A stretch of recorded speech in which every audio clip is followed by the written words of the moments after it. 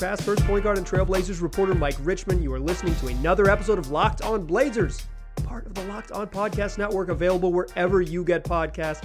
Thanks for making this show your first listen every single day. It's free on all platforms, including YouTube, 5 days a week. Come join us. Tell your friends to do the same. Make it your first listen. It's your team every day. Today's episode is a mailbag episode. We're going to answer listener-submitted questions all episode long. If you want to get involved in a future mailbag episode, the best way to do that is to email me. LockedOnBlazersPod@gmail.com is the address. LockedOnBlazersPod@gmail.com is the address. That's the best way to get in contact with me, period.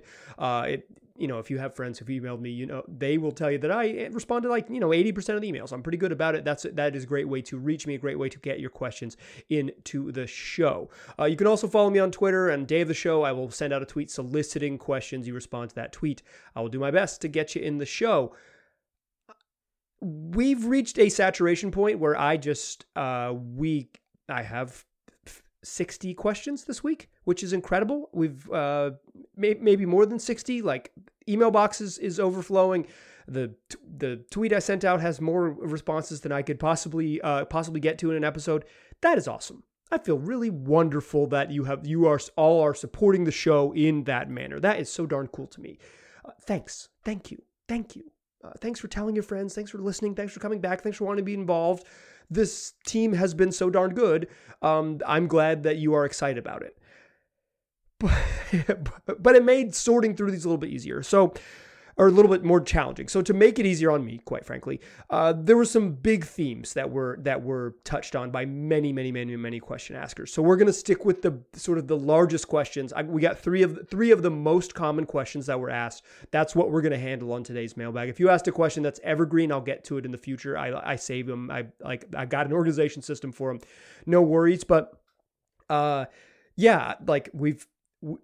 I'm overwhelmed by the popularity of this particular mailbag episode, and I am deeply appreciative of it as well, even if that word tripped me up a little bit there. So let's get into it. The first big question, the first overarching question that everyone asks is, "Hey Mike, you still think they're going to trade Josh Hart?" And this goes back to something I'd been saying during the offseason and leading up to the start of the season, is that I thought Josh Hart was the most tradable player on the roster and that he was the most likely player to be traded. And let me tell you, Josh Hart's been ballin'. He's been fantastic. He's been a joy. He's been a delight. Josh Hart might be my favorite player to watch play basketball in the NBA right now. And I am someone who spends a lot of time watching NBA League Pass. I adore watching Josh Hart. He is a treat. But him playing well doesn't make him less tradable. That's not how this works.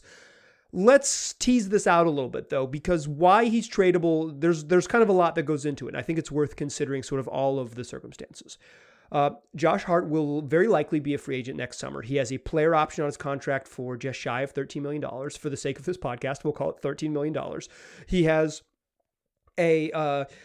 the Blazers, it's non-guaranteed, so if he opts in, there's a world that the Blazers could choose not to guarantee it. It's like a dual option, and it would be a strange confluence of events where he came back on that deal. He is almost certainly going to enter free agency, sign a multi-year contract either with the Blazers or with someone else, and keep it moving because he's a good basketball player. He is not the only person that the Blazers have who is entering free agency this summer. Jeremy Grant is entering free agency. To a lesser extent, Justice Winslow is entering free agency. Jeremy Grant has been awesome. Jeremy Grant has been rumored to also be interested in a 4-year maximum contract extension, which I believe is in the range of $112 million. It's like $28 million a year for Jeremy Grant. If they pay Jeremy Grant, it doesn't mean they cannot pay Josh Hart. But it means they would very likely be a luxury tax paying team next season if they were to retain both gentlemen. There is probably some reasonable questions whether this particular ownership group is interested in being a luxury tax team and how far they would be willing to dip into the luxury tax. I think they'll end up paying it. They'll just have to. Like, Damian Lillard is getting paid too much money. Every time he's getting paid too much money. You gave Yusuf Nurkic a big contract too. Like, at some point in the next couple seasons, they're going to end up being a tax team probably, but it's a appetite for how much they want to do that. And so that that factors in. Josh Hart's pending free agency in conjunction with Jeremy Grant's pending free agency and ability to sign a big contract and probably being worth a big contract, at least in the very, very early returns of the season, factor in. Also, the Blazers could stand an upgrade in the front court. Josh Hart is fantastic. And I was talking to some friends today and they said, they were asking me the same thing. Like, you still think they trade Josh Hart? He seems to be the guy. And I was like, can you imagine this team without Josh Hart? And one of them said, hell no. Like, he's been, like, heart and soul is an overused word. And it's like, feels really cliche because his name's Josh Hart, but he is everywhere and he's wonderful. And he is I think the better word for it that I've settled on here is tone setter. He has been a phenomenal tone setter for this team. He only plays at one speed and one rate. You cannot turn the volume down on Josh Hart. He goes hard at all times. He is playing full throttle. And that is what is so freaking enjoyable about him. He's snatching rebounds at 6'5". He plays like a dang center. He's a delight. Dude's a delight. So it's hard to imagine right now them trading Josh Hart, right? Because he's just the perfect thing that they have, the perfect tone setter for what they need.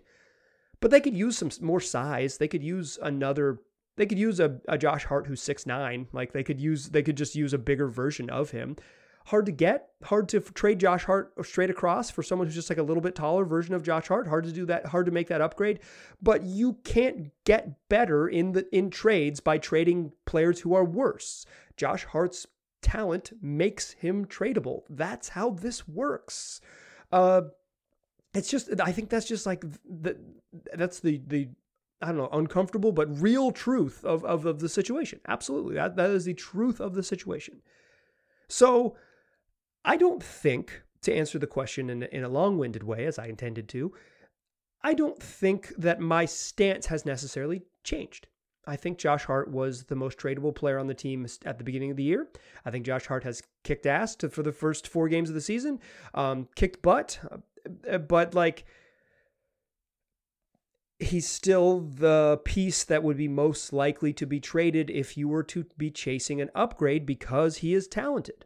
And because he is on an expiring or likely to be expiring contract. If you trade him to a good team, he will help that good team win because he's a really good basketball player and you might be able to get something back. Or if there are a bunch of teams that are entering the Victor Wembanyama sweepstakes and selling off talented veterans, it's a chance for you to trade them Josh Hart in exchange for maybe multiple players to boost your depth, juice the end of the bench and get 2 pretty good players in exchange for a darn good player in Josh Hart, and the team of taking on Josh Hart wouldn't be burdened by future money.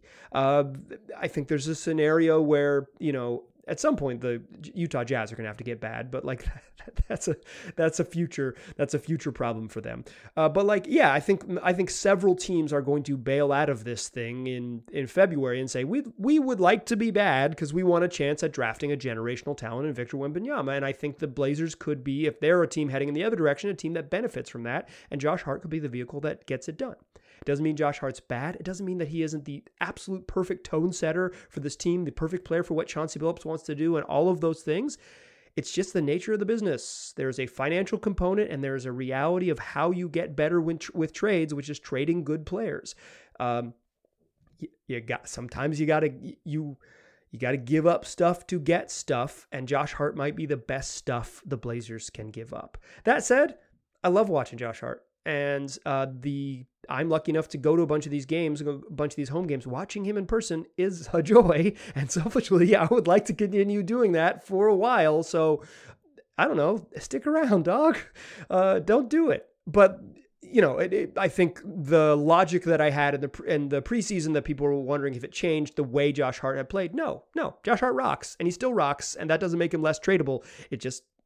It is what it is. All right, I got more questions coming up in the second segment about Jusuf Nurkic and Drew Eubanks, a center tandem for the Blazers. But first, I want to tell you about LinkedIn Jobs. These days, every new potential hire can feel like a high-stakes wager for your small business. You want to be 100% certain that you have access to the best qualified candidates available, and that's why people have to check out LinkedIn Jobs. You got to do it. LinkedIn Jobs helps you find the right folks for your team faster and for free. You can use their simple tools like screening questions, which make it easier to focus on candidates with just the right skills and experience so you could quickly prioritize who you'd like to interview and who you'd like to hire. It's why small businesses rate LinkedIn Jobs #1 in delivering quality hires versus leading competitors. LinkedIn Jobs helps you find the qualified candidates you want to talk to faster. Post your job for free at linkedin.com/lockedonnba. That's linkedin.com/lockedonnba to post your job for free. Terms and conditions apply. All right, let's keep it rolling on this glorious mailbag Wednesday. When you're listening to a classic mailbag Wednesday here. Not alliterative, but a special delivery mailbag just the same. So in the mountain of questions I got that, again, I am very thankful for, the next most common question, actually this was the third most common question, but the next most common question is ending the show. It's about Gary Payton II. Stick around for that one. It's a fun discussion. Join me there in a moment, but let's talk Nurk. A lot of folks were curious about Jusuf Nurkic's play early in the season and what I think of it. There were questions that range from what can we get for trading Jusuf Nurkic? And the simple answer is another similar trading an expensive decent center gets you a decent expensive decent center. That is the most likely thing. The other was, is Drew Eubanks better than Jusuf Nurkic? I don't think so. Drew Eubanks is fun and good, and he plays really hard. You do not get cheated in the Drew Eubanks minutes, but Nurk's passing ability, his rebounding, he's really good manipulating dribble handoffs in a way that Drew Eubanks isn't quite there yet. He's better than Drew. I don't think Jusuf Nurkic has been big. So the overarching questions, they range from a lot of different ways, but the overarching question is what do they do with this guy? And the answer is probably nothing. And I don't mean that to be dismissive of the concern. I just mean that in the reality, this is who Jusuf Nurkic is. The frustrating rushing his finishes is who he is. The inconsistent play is who he is. The highs, like when he played against the Suns and he was darn good controlling the glass and guarding DeAndre Ayton, that's part of who he is. The lows, like in the game 1 against Sacramento, or I thought he wasn't very good against the Lakers at all. And even his early struggles against the Nuggets, where he could not find the bucket and missed a whole bunch of layups in that first quarter. The lows are part of it. He is at an age in the NBA where guys don't really add a significant amount to their game. They tweak around the edges. They sharpen some skills. They get a little better here and there. They get smarter. They're just they've seen a lot, so their recognition of patterns in the league get a little better. So they're smarter on offense and defense because they've just seen a lot of NBA basketball and can recognize it quickly. That stuff improves. Your skills are your skills for the most part. Nurk is who he is. His highs are pretty high, his lows are pretty frustrating, and he can be frustrated. Watching him, it's easy to get frustrated with the lows because sometimes he compounds a bad mistake with 3 more. It's what longtime listener Liam, my homie Triple L, calls foul momentum. It's when Nurk picks up one stupid foul and then he picks up a second stupid foul because he's just caught the momentum. Shout out to Triple L. It doesn't mean that Nurk is bad. It doesn't mean that Nurk is actually good and that you're missing it.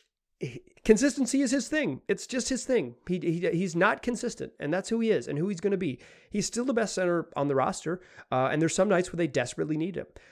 I think the best sign for Jusuf Nurkic was the Denver Nuggets game where he was buns to begin the game. He was bad, and he found a way to be impactful and still, he committed a foul on literally the first defensive possession, and that foul was 30 feet from the rim. It was putting his hands on someone, on Nikola Jokic, beyond the 3-point line, maybe his heels on the 3-point line, 24 and a half feet from the rim, committing a foul on the first snap of the game, and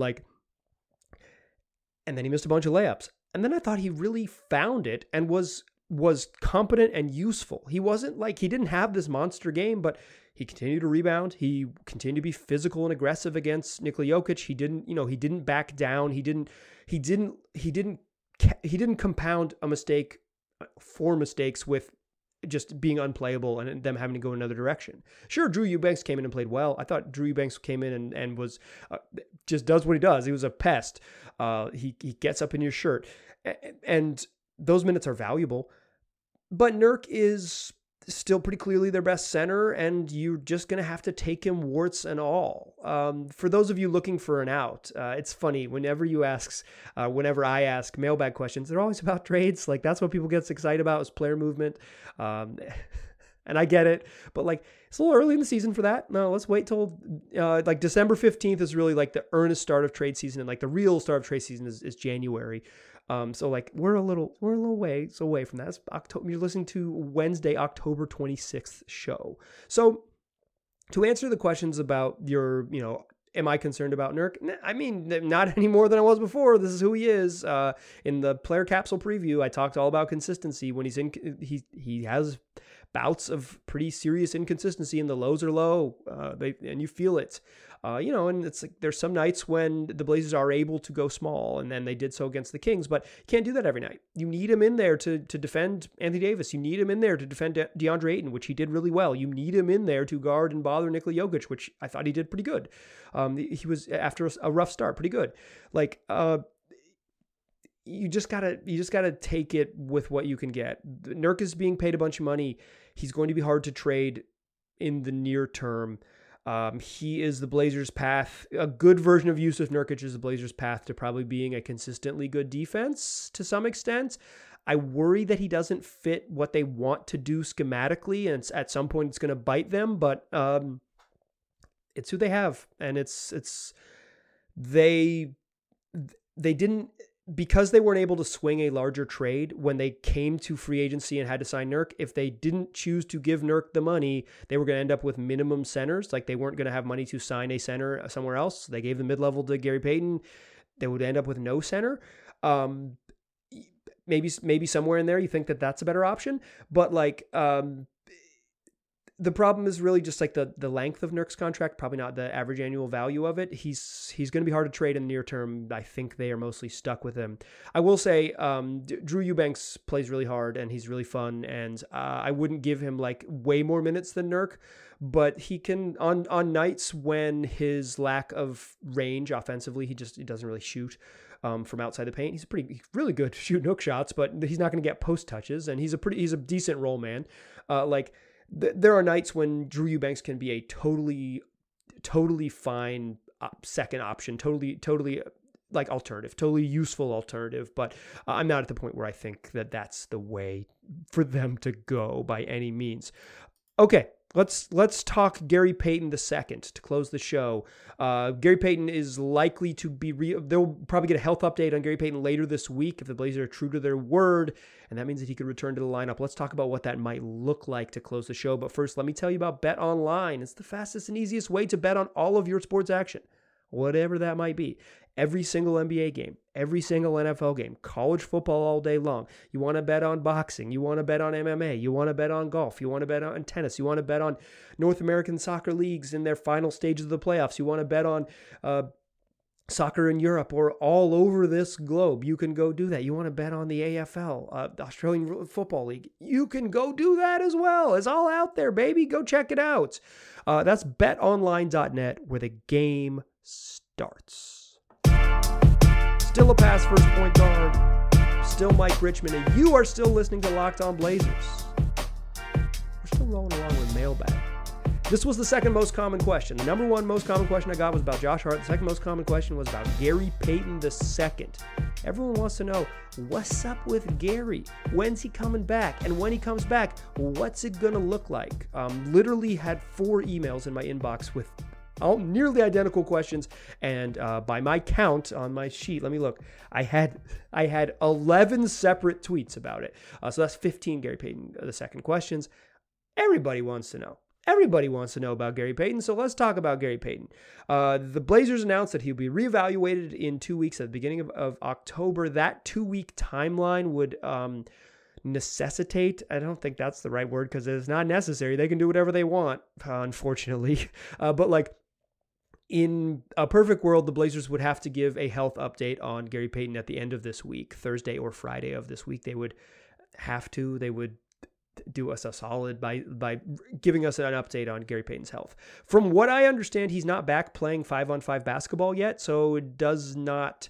I haven't heard. That was like maybe 10 days ago, and a little less than that, maybe 4 days ago, last week sometime, that he wasn't back playing full 5-on-5, full contact basketball yet. He just wasn't doing much basketball stuff. If he's not doing much basketball stuff last week, it's hard for me to believe this week is going to be like, yeah, Gary Payton's playing this weekend. So we're talking November by the time he plays basketball again. It's just, I think it's a question of, is it, the end of the first week of November or the end of the third week in November? I don't, maybe we'll get clarity on that later in the week. But I think right now we just don't, I don't know. And I haven't heard an update since I had inquired on what was GP doing. And what I had heard was not 5-on-5 full contact basketball. He's not doing that yet. And you would assume that they want him to like get back and play, getting some practices. They don't really practice much and play much in once the season starts, because just games happen all the time. But they got 4 days off this weekend. Maybe he can get back out on the floor, and you can they'll get a sense of where he's at physically, and then have a better sense of what may come in his future. But he's going to play at some point, you would assume. And when he does, it will be, he's going to play. Like, it's not like he's out of the rotation. No one has outplayed him. I would assume that Gary Payton takes the Justice Winslow role. Winslow is playing your 17 minutes a night off the bench type of role, 14 to 17 minutes a night off the bench type of role. You can stretch it a little more when you need it. When they went small, he played a little longer. But like, I think Gary Payton takes Justice Winslow's minutes. I think Justice Winslow is still in the rotation. I think Nassir Little's still in the rotation. I think Shaedon Sharpe's still in the rotation. I think Drew Eubanks plays on darn near every night. I think they just play 10. Right now, they're playing 9 guys. A 9-man rotation is the most common rotation in the NBA, because you play your starters in the low 30s. You play 2 guys off the bench in the low 20s. You play another guy off the bench in the teens. You play someone else 10 minutes a night. Bing, bang, boom. That's your rotation. Mix and match based on whatever your positional needs are. But you can play 10. 10 is not out of the question. 11 is also almost impossible. Steve Kerr gets away with it because he's a mastermind and a wizard, and he runs he is singular in that regard. He can really get away with getting 11 in, but it's too many. Like, it's just, you can't get guys real shifts. You're playing someone 1 4-minute shift, which is just like not enough time. You run up and down a couple times, you get a couple touches. You're just not playing basketball. You don't get any rhythm. You could play 10 though, and I think that's what they'll do. I think they'll play 10 guys, because I don't think you stop playing Shaedon Sharpe. That would be a mistake. I don't think you totally nix Eubanks and only go small off the bench. You're going to need big minutes at some point. A lot of teams have other centers, so you're going to need a second center in there. Justice Winslow's been good. Nassir Little, after a shaky opener, has been really, really solid, bringing at least one midi pull up every game and good energy off the bench. Like, he's not playing a ton of minutes, but he's been good. I don't think you nix his role. So I think you just play 10. And I think Gary Payton plays basically the Winslow role. Like, he's like, comes in and plays a little bit of small forward, gets to play a little bit of like 3 or whatever it is, but you might play alongside Winslow and Josh Hart. So it's like, I don't think positions are super meaningful in that case. We'll see who he guards. But like, the trick will be, if you play 10, to always have one of Damon Ant on the floor. I do not think you want to go with a full 5-man unit. I just don't straight up do not want them to have a full 5-man bench unit on the floor. I think that's for lower levels of basketball than the NBA. You got to get your good players on the floor. You got to stagger your good players. That's how NBA coaching works. So I think that's a little bit of a challenge, but I think pencil in Gary Payton for 17 minutes a night when he's ready to go, and pencil him in for playing like the Justice Winslow role. A little bit of 3, a little bit of 4, some tough defensive assignments, some, not a lot of on-ball reps or touches on offense, but that type of defensive impact. I think Gary Payton's going to be really good. Like, you watch the way this team plays when they're able to play the minutes with Hart and Winslow and Grant. Imagine just more minutes with more plus defenders on the court. Imagine Gary Payton just eating a little bit into Nassir Little's minutes. So he's like really only playing 9 minutes a night. He's playing 2 4.5 minute shifts each half, and Gary Payton just eats into his minutes a night. that's like the defense looks good, and you add another more like a dude who will compete and get after it on defense. That's 100% why he's in the league and getting paid, and has some defensive versatility, can switch more, can get after it, is one of the best theft artists in the league, one of the best steal and block guys for his position in the league. Would have led the league in steal percentage if he had played more minutes. Like he can cause turnovers and make it happen. That's exactly what they want to do on offense. He's going to fit and be great. I just don't think he's not in line for a huge role, and he's not going to steal anyone's minutes. I just think they go 10 deep. We will see when he gets back. It'll happen in the 11th month, though. It's going to happen in November. We'll just see when in November it is. I think that is truly the big question. That is going to do it for Mailbag. Thanks so much for asking all the questions. Thank you so much. Thank you so much. I'm gonna misuse the word like athletes do. It's very humbling. That's not what humbling means. It's literally the exact reverse of humbling. I'm not humbled by it, but I am like appreciated by it. It's an ego boost, right? It's like all of you want to ask questions. It feels incredible. I love it. Thanks so much. Thank you for listening to the show. Thank you for being excited about the show. Thank you for being excited about this basketball team. Thanks for rocking with me. Thank you. I appreciate you. I really do.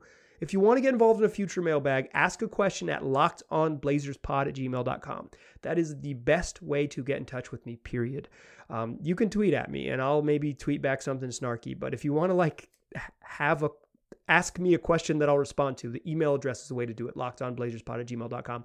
I'll put it in the episode description for this episode if you forget it. Tell your friends about this podcast. The way people hear about podcasts is word of mouth. Like that's... there used to be this whole thing, rate and review and like and subscribe, and do that. Like and subscribe. Make sure you're everywhere on the pod. Like wherever you're listening to this podcast, make sure you subscribe. Do that. That matters. But the way that you can help me grow the show is to tell your friends about it. They'll say, hey, the Blazers are awesome. I'm excited about them. I want to get into the team. How do you get into the team? You say, I listen to Locked On Blazers every single day. Tell them it's available on all platforms. Tell them it's 5 days a week. Tell them it's free wherever they're looking for us. Just search Locked On Blazers and you'll find us. Why don't you make your second listen of the day Locked On NBA? 30 minutes on the biggest stories in the league from the local experts in every market. Check it out. It's a bunch of fun. It's on YouTube and everywhere else. I appreciate you listening. The Blazers play a basketball game tomorrow. They play the Miami Heat.